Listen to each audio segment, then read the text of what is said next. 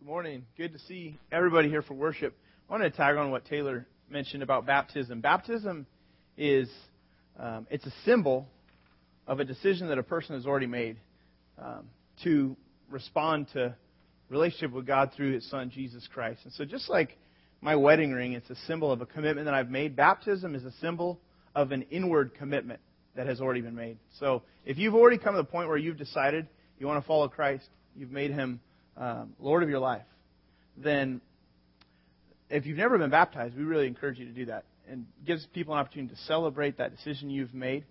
Maybe you've never come to the point where you've actually decided to commit your life to Christ as boss, as Lord. And so maybe for you, it's just clarifying in this next few weeks what that's all about. Maybe you've been wrestling with that decision. And so I'd encourage you to, as Taylor said, check that so we can give you some more information about what baptism is all about. And so we'd love to share more with you. If you have specific questions you wanted to ask, you can ask myself, Cody, Taylor. They'd be happy to just kind of talk with you, have a conversation about baptism itself. So let's pray together. Father, thank you again for this group. Thank you for your church, Lord, how you've drawn us to yourself. God, without you, Lord, we wouldn't have much direction in life. Lord, we'd be without hope. So we thank you, Lord, that you have extended your love to us, Lord. You've offered a way for us to know you through your Son, Jesus Christ. As you became a man, you took on flesh, you served, you gave up your life for us, Lord, so that we could find forgiveness and enter into a relationship with you, God. I pray that those here that have not yet decided to make you boss, Lord, I pray that you'd continue to draw them to yourself, and that they would at some point soon, God, come to a point where they cross that line of faith and decide to follow you. Lord, thank you for the promises you offer to us in your word. And Lord, as we look at the area of finances deeper, Lord, I pray that you'd give us wisdom and insight, Lord, that you'd speak to us, God, in this time. In Jesus' name, amen. Well, we're in a message series called Enough, and we've been looking at stewardship, finances, and if you're like me, when you start looking at this area, you can start getting really excited about progress, or I've got a plan, or rearranging your priorities. But then the reality of your situation kind of sinks back in, and then you feel discouraged. And so if you're at a point, no matter where you're at, we all have to use money. We all handle money. We all receive money for the jobs we do. We all have to pay money for food. So we're always handling money. We can never run away from this stuff. But if you're like me and you get discouraged when you look at your situation at times, I hope that as we look at these things that you'd be, again, taking notes, just kind of jotting down, here's some practical steps I can take. You may not be able to tackle everything at once, but maybe there's some things each week that God can help you with in your specific situation, whether you're a college student and you're trying to make the most of however much you've got. Maybe you're a college student and you're already deep in debt. And so this is very, very relevant to where you're at. Maybe you're married, double income, no kids. Maybe you have a surplus and you're just trying to figure out, how do I steward all this? Or maybe you have one income, or what feels like 3/4 of one income, 5 kids, and you're just trying to scrape it, And so what I hope is that, again, you'll walk away with some practical things today. Debt is what we're looking at this morning. And for the majority of Americans, debt causes a tremendous amount of discouragement in our lives. It feels like when you're in debt, it feels like you've got weights around your ankles and you're trying to run. You're trying to run laps with these heavy, heavy ankle weights. And you just feel like, I'm not making any progress. I don't feel like I'm getting anywhere in life. And so you might be experiencing that at this point. When I was first married, made a lot of careless choices financially, and just didn't think a whole lot about what we were spending, and I should say what we were swiping. And before long, within about 18 months of being married, I took an account of where we were and just added up all that we owed. Added up student loans, 2 car loans that we were paying on, medical bills, timeshares. Long story, another time. Credit cards. I added it all up, $80,000 within 18 months. We weren't making that much money at the time, and it was scary. I thought in my head, I knew we're kind of in deep. I didn't know quite how deep we were in. And unless we shifted some things in our attitude, then we were going to be in real world hurt. And so we had to decide, are we going to tack more on and just ignore the current situation, continue to pile on more debt, or are we going to do something about this? Are we going to shift our attitude? Are we going to deal with the way we handle finances differently? The truth is, our attitude towards debt is key. We decided to shift our attitude and focus on some things. Rearrange priorities, remove some things, and started making progress to get out of that completely. But we've been looking as a church at what God has to say about money. And as we've looked at God's ideas about money, it's tough because we didn't get to vote on these ideas.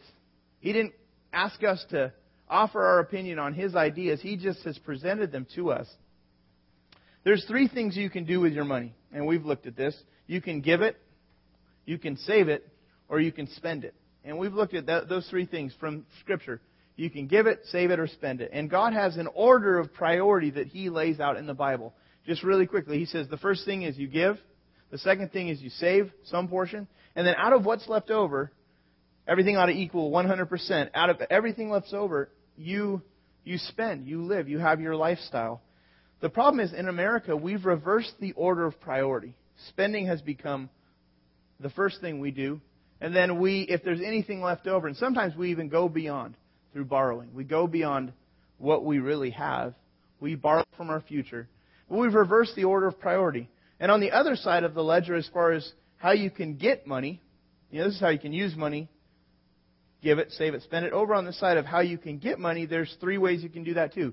You can either earn it, you can be given it, like through an inheritance or maybe a gift, or you can borrow it. There's this third option for us, borrowing the money that you hope to earn in the future or you hope to be receiving or given in the future. We have that as an option. And God has a priority for these 3. His order of priority is we earn our money. Secondly, we receive it.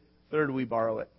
Today I want to talk about the number 3 on the list, which is borrowing, which is debt.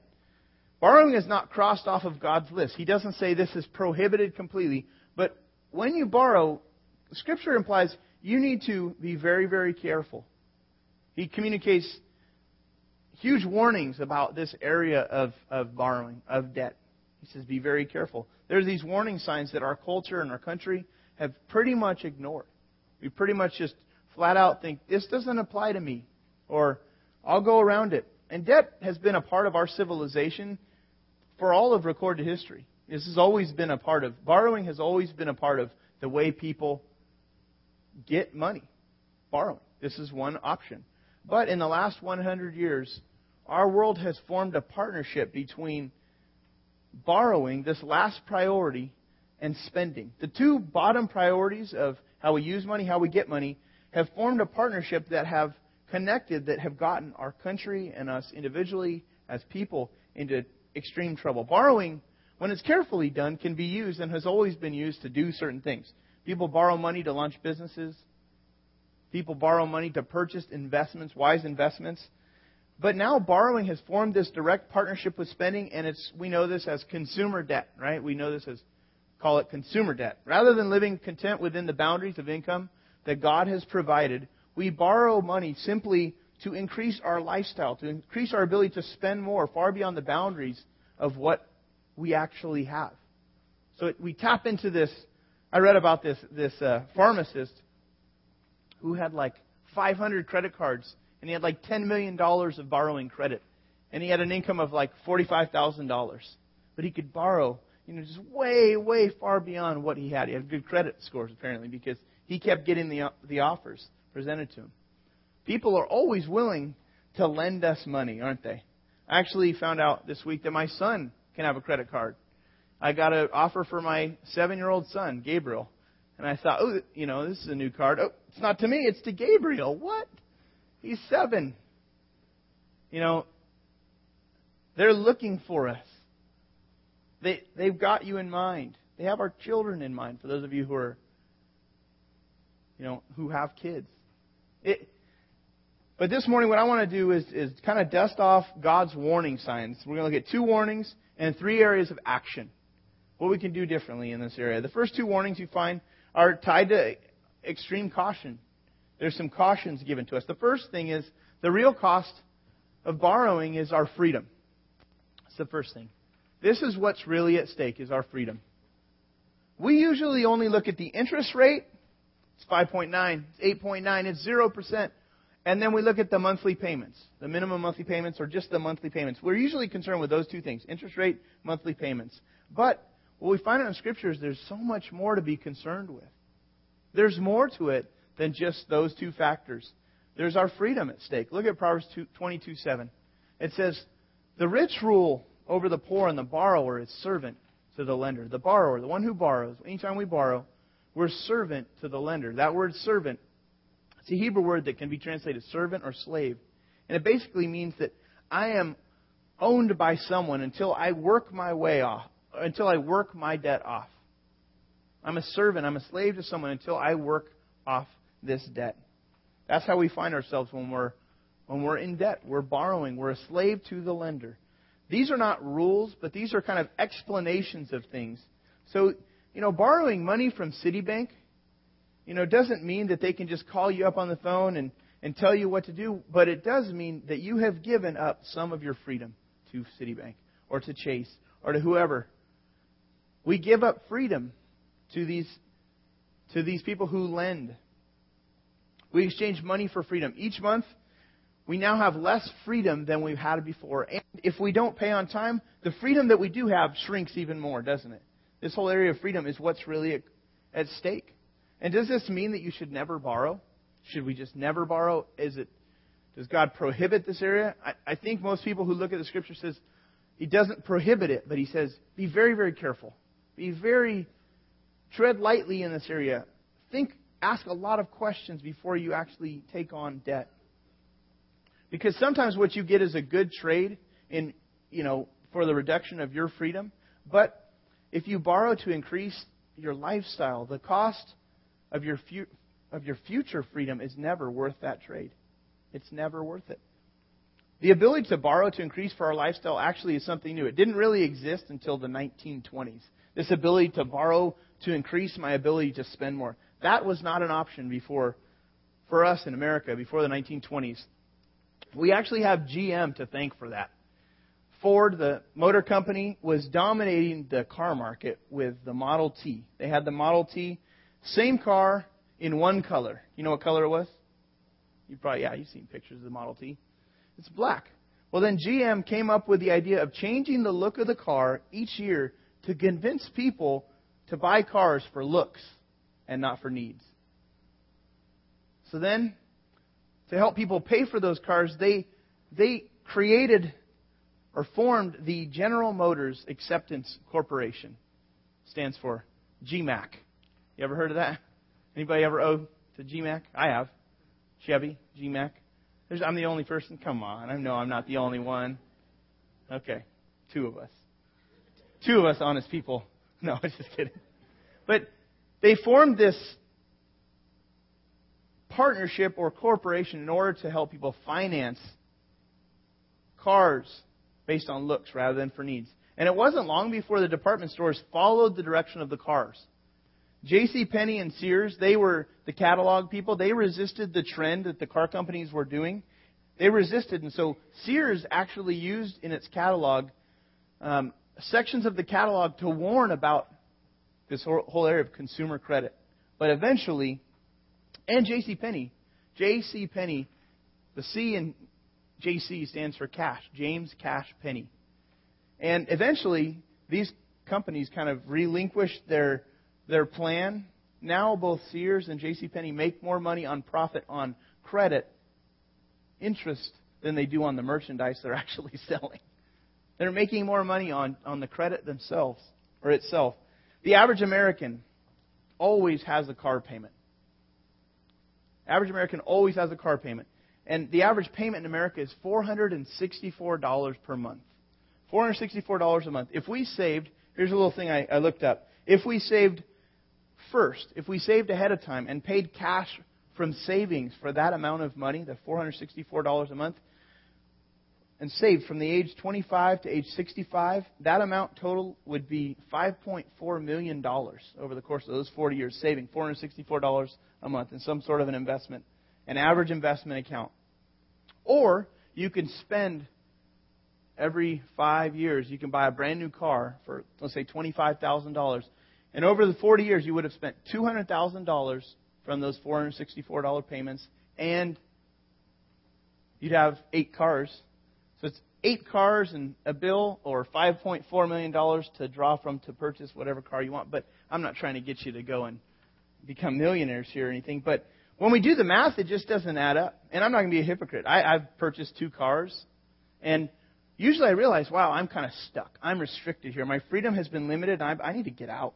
And so we ramp up the payment plan. We start figuring out, how do we get out of this soon? Because I don't want to be in this bondage any longer than I need to. I had to get serious about dealing with those debts when we first got married. Like I said, this whole area is a freedom issue. It's not just about our money alone and the rates and how smart we can be. It's about our freedom and our ability to do things freely, to make decisions freely, to not be tied.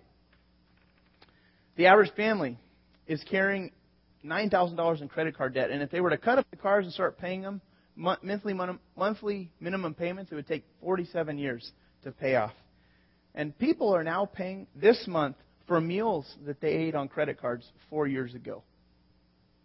Eat at Burger King, upgrade it, swipe the card. 4 years later, we're paying for that food. Because we're constantly paying for the decisions we made. We're borrowing on our future. That's the real cost. It's our freedom. Here's another warning that comes from Scripture. The real risk is this. We might be mocking God in the way that we're handling our resources. Galatians 6:7 says, "Do not be deceived. God cannot be mocked." Meaning, we can't pull one on God. We can't sneak around Him. He can't be mocked. A man reaps what he sows. This is a law. It describes the basic design that God has built into all of reality. We reap what we've sown. We sow something. If we want something, then we need to plant seeds of what we want over here. Life is like farming, we find out. We get what we've planted. Life is like farming, not fast food. And this whole law that we see, what we get follows the planting of what we've, the planting and then the tending. We get out of the reward, out of the planting, out of the tending. This applies throughout life. First you do the work, then you get the results. But we mock God by not just by looking up and pointing our finger at Him, but by scorning laws like that. We scorn this law. Borrowing for our lifestyle, what it does is it reverses the order of harvest. Look at what he says. This is how God works. You reap what you sow. And when we borrow for our lifestyle and see no problem with it and just continue to tack it on, it reverses the order of harvest. See, God designed, we end up getting what we want right now, and then we spend the next 5 years paying for it. And it runs counter to the basic way that God designed reality of sowing and reaping. It reverses that order. The world that God has designed operates with delayed gratification. I do the work and then I get the reward. Consumer credit, it provides instant or immediate gratification. But the problem is it fails to deliver real gratification because we can't mock God. What he's saying is, it doesn't really satisfy. We get what we want, but we're not really satisfied with it. We get it ahead of time. We're not really satisfied. God cannot be mocked. We think the risk of debt is financial, but the real risk of debt is developing a flawed approach to life. We begin to think, I can just have what I want right now. I want what I want when I want it, and so I can have it. And it translates into problems that not only that we reap for years, but our children reap. Our children learn potentially a flawed approach to life. When we don't set this straight for them and we don't help them, as they see us wrestling and struggling with doing this right, they'll end up, if they don't see that struggle, and if we're not talking to them about that struggle, they're going to end up in a world that's going to be even more easy to get themselves into deeper and deeper messes. We went to John's Incredible Pizza recently, and actually not recently. This is about a year and a half ago, but we go there frequently. We do go there recently, but this time I was thinking of was a year and a half ago. I walked in and I'm like, I don't really enjoy the, cost of those machines, and then, you play for a while and then you cash in your rewards for these little things that break, like the first time they play with it, and you're like, that was a big waste of my money. And so we go in there, And I took Gabriel and Gavin, my two boys, to the rewards counter, and I said, all right, I want you to look at all these rewards, and I want you to figure out what you really want. Thankfully, they didn't pick the top items that would take me like 10 years to get, but they picked some of these Ninja Turtles. They said, wow, ooh, that would be good, these Ninja Turtle figurines. And I was like, ooh, that's a good, and it was a substantial amount of tickets. And I pretty much knew there's no way we're going to be able to do this on the $20 that I brought to be able to play these games. And so we're playing, we're having a good time, and Gabriel's realizing that Daddy can get a lot more tickets than he can. So he's like, come on, Dad, keep going, keep going, keep going. And I'm doing all I can, and we're working hard, and Gavin and Gabe, we're playing, and we take all the tickets to the machine. Sure enough, we're like not even a third of the way to these Ninja Turtles. Now my options are, well, we'll just do another 20, and we'll, two more 20s, and simple math tells us we're going to be there. But just had to say, well, we're going to have to save it. Might take us a few more trips to John's, but we'll save it. We'll save up. We're going to come back and get these things.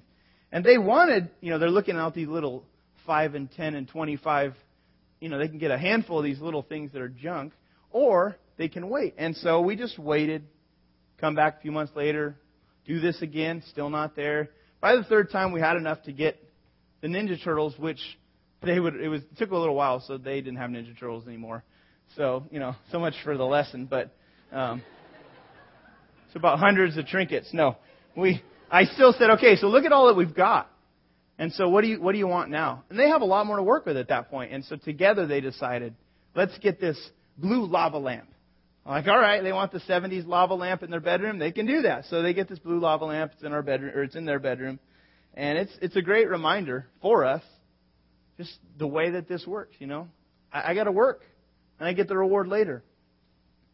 This is something that we need to remind ourselves of. God's law here of sowing and then we reap. Because credit it dangles something very different than the way God has designed reality.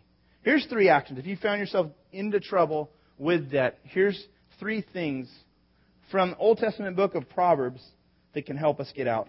It starts with this. It says, my son, if you have put up security for your neighbor, if you've struck hands in pledge for another. The idea here is that you're committed to paying someone, either for someone else's purchase or for your own. It's really kind of a co-signing idea, but the idea of borrowing or purchasing something on credit really does apply to this passage. If you've been trapped by what you've said, ensnared by the words of your mouth, then do this, my son, to free yourself, since you have fallen into your neighbor's hands. See, the idea here is you've given up some freedom.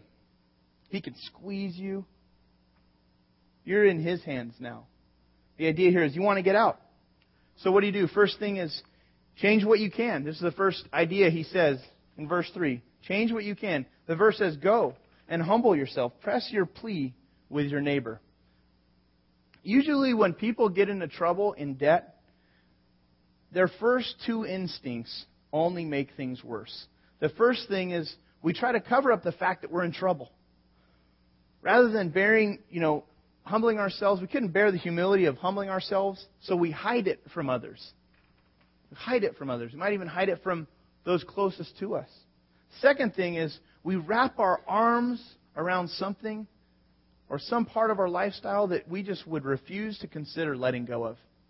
Like, I could never let this go. I could never take this back. I could never get rid of this. I could never sell this. I could never change this. So we do these 2 things that makes matters worse. These verses actually say do the opposite. When you're caught, it says do the opposite. He says humble yourself. Don't try and pretend that all is well when it's not. He's saying don't compete with other people's lifestyles. Just humble yourself. Don't try to pretend. Then press your plea, he says. Try to change the terms. That's the idea. Press your plea. Like, go back and say, hey, what can we do here? Try to change the terms. If you can't change the terms, then look over every area of your lifestyle and figure out, what do I need to change to get my lifestyle back in line with where I really am or what I can really afford to do? So here's some questions to ask. Do I need to go from homeowning to renting? If so, humble yourself. Humble yourself. Second thing, maybe another question. Do I need to sell my nice car and drive a beater? Again, it might be God saying, you know what? Humble yourself. Do that. Maybe that's what you need to do right now. Do I need to take my kids out of all these activities that I've got them in, they really want to do them, and they're expensive. I've got to pay all these things. I mean, again, humble yourself. Do it. Do I need to cancel the cable TV or get rid of that tremendously fast or hyper-speed data plan that I've got? I mean, I don't know what it is, but do I need to tell my friends, no, I can't go out to lunch with them today, and just say, I can't afford it? Again, the question is, he says, humble yourself. Press your plea. Things are desperate when you're in debt. Things are desperate. So it's not a time for arrogance. It's a time for reality. This year was a year of dental work. So we went to the dentist and found out everybody needed work done. Except for my baby girl, Grace, thankfully. But everybody but her. And it's just a costly year. And it was one of those years where I wish I would have paid through savings. Instead, I chose to swipe it. So now I'm paying that stuff back aggressively. And used savings to do that, to pay back. But once you make the choice to swipe, again, we're presuming some things about our future. We're presuming the money's going to be there. We're presuming the income and all this stuff is going to be there. But once you do it, and you're past the period of changing your mind, you can't really change that decision. Now, the freedom is limited. And in my dental visit, my doctor, it was only getting worse. So we had some work done, and then my dentist, who I really do trust, he's like a friend, a longtime friend of a really close friend. So I really trust this guy. And he said, I'm looking on your x-rays, and you've got this sideways adult tooth up in your gums. Snarled up in there. He didn't use the word snarled, but that's how I think of it. And he says, just up there. And it needs to come down and push that baby tooth down. I still have a baby tooth. And he says, never came down. So it went sideways. And it's just hanging out up in there. And he's just said, I want you to go see the orthodontist. And he gave me his friend, the orthodontist, card. And he said, go see him, see what he thinks. He says, these teeth might do damage for you in the future. So orthodontist does all these 3D x-rays. And he's like, it's really serious. It's really serious. If you don't let me work on this and expose that tooth and get you on braces and chain that tooth to all these other things. And I'm like imagining chains and trying to describe it to friends, and they're laughing at my visual imagery. And I'm just like, I know. And he's like, well, if you don't do this work, it's very likely you're going to lose these front 2 teeth and maybe even a third. And I'm like, oh, okay, that's lovely, Just imagine that, And it's $5,000 after insurance. This is what it's going to cost to get this procedure started. And you better do it right now because your teeth might fall out any day. And I'm like, and you're feeling all this intensity of, I got to do it right now. I might walk out of here and bite onto a corn dog and just pop them off. And you never know. What if I'm speaking up here and they fall out and so all these things are going through my head about what he said and also about all the chains and stuff. And I'm thinking about, how's that going to look? And I'm getting really concerned, and I'm thinking, okay, I'm just going to have to go ahead and do this. Start talking to my wife about it. And then I realized, wait a second. You know what? I've had this tooth up here for a long time. I don't know where it is. But I'm 34 years old. I've been this way all my life. What's another few months, maybe even a year of savings to save up more money, to sacrifice in other areas so that I can just pay for this thing? And I'm thinking, the big thing that's holding me back is I don't want to humble myself before this guy. He's an orthodontist. I'm not.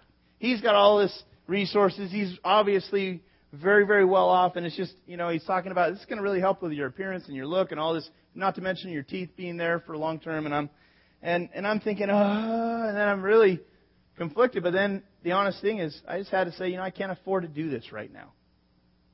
Much as I want to have teeth, I just can't afford to do this right now. And they try all sorts of things to incite you to make purchases. I got an offer yesterday. I don't know if this must be for this purpose, but it's like one of these, hey, before Christmas, if you'll pull the trigger and you get the procedure done, we'll give you $300 off the whole thing. I don't know if I can. Again, I bet if I just saved and limited and sold some things and had $5,000 and just carried it into the guy's office, here. And I say, you know what, I got cash. I'm guessing that $300 is probably the least that he would do. I'm guessing I could probably get a little bit more off of that because cash does speak, doesn't it? And so I think the question of change what you can is just brings up press your plea. Figure out, what do I need to do? I'm not saying walk away from your commitments, but ask for new terms. Ask for a lower rate. Return what you can return if you can. If you really can't afford it, that's the question. If you really are in deep and you can't afford it, then humble yourself. Press your plea. There's no shame. Last week I shared I had to return a computer. There's no shame in that. It's a little bit embarrassing, but you do what you got to do. Here's the second action. When you're in trouble, change what you can. Secondly, you do what it takes. The verse continues. He says, this is more intense than you think. This is more of a priority than you think. Verse 4 says, allow no sleep to your eyes, he says. No slumber to your eyelids. Get this. He's saying, don't put this in a closet somewhere. This is a top priority. Allow no sleep. You can fall into debt, but you can't fall out of debt. It takes tremendous intensity of effort. If you're in debt and you're struggling with this right now and you're feeling, then don't go home and watch TV today. Because that's just going to, again, entice you for all these things you don't have. Don't go sleep tonight having done nothing to address the problem. Get into gear. That's what the Scripture's saying here. When we recognize things, it's like, okay, it's time to get into gear. We've got to focus here. Get a second job if you can. Whatever you need to do. The New Testament communicates the same idea. In Romans 13:8, Paul says to the church in Rome, he says, let no debt remain outstanding. Let no debt remain outstanding, except the continuing debt to love one another. He says the only thing we really should have long-term debt is just the need to love one another all the time. That's something we need to be indebted. Loving people. That's our debt. But he says, as far as our other debts, he says, don't just leave these things and let them pile on top of each other and just keep piling debt. To pile debt on top of debt is a violation of these principles. And debt that remains outstanding, what it does is it restricts our freedom to respond to God's act or to God's call to act. If God says, hey, I want you to go and do this right now. I want you to head overseas and do this. And you're deep in debt, then that is like a chain to this country. You're chained here for a season. You're not free to go. God provides an opportunity for you to give, and someone's doing something and they come and want your support, and you're chained down because of all these things. Again, the quicker we get free, the freer we are to really respond to what God provides, opportunities He provides. Do whatever it takes. Whatever it takes. Something extreme. You may need to think extreme, like in order to do what it takes. I don't know what that means for you. For us, it typically means we live with cash. We try to spend just cash. And there's seasons where we haven't done this, and sometimes I realize we need to get back to cash. But what we do is we take money and we put it in envelopes. So this is like Josh's allowance, the first half of the month. This is entertainment, the first half of the month. This is groceries, week 2. And there's cash in there. Don't come and try to take my cash either. I'm going to keep those close. Kids care. This is money for, kids things. Clothes, things like that Erica might, think they need to get. This is Erica's allowance, the first half. And with our allowances, we've just said this is money that is no questions asked money. It's just she gets this, I get this, we spend it however we want. Our entertainment money, we work together, we think through how are we going to stretch that money, how are we going to use that money. But for us, when the envelope is done, my envelope is just about done. There's $10 left in this envelope. When it's done, it's like, if the option is not, let's see, I got these cards to... Then the option is done, then it really, really helps us in this area of making progress. So do whatever it takes. This might sound too extreme, but there's other people that do more crazy things in order to make progress. You might consider selling a bunch of things to quickly pay off your debt. I heard from a guy today. He sold something big, and it's to go to this area of debt. And you know what? That's great. That's extreme, but it's great. It's what you need to do. The last action we're told to take is this. Run from new debt. This is the last thing from this passage. Run from it. Free yourself, verse 5, like a gazelle from the hand of the hunter, like a bird from the snare of the fowler. A fowler is a bird hunter. Okay? He's saying, like a gazelle. He says, this is dangerous. Debt is dangerous. Treat it like a hunted animal. Run. When you see a gazelle, have you ever seen a gazelle? Here's a picture of it. Here's a picture of what a gazelle does when it's in danger. Does it go up and examine the hunter? Does it walk up and stick around to see if this time maybe the hunter's going to pounce on him or shoot him? No, it runs. It sees the hunter and it takes off. If you're in debt trouble, this is how we should respond to the very sight of a credit card. We don't examine the amazing terms that they're going to offer me this time. We run as if our life depended on it. We cut up the cards even. That sounds extreme and drastic, to cut up the cards, but if you don't cut up the cards, then I want to show you an example of what could happen to you. Here's a quick video that just shows you what happens if you don't cut up the cards.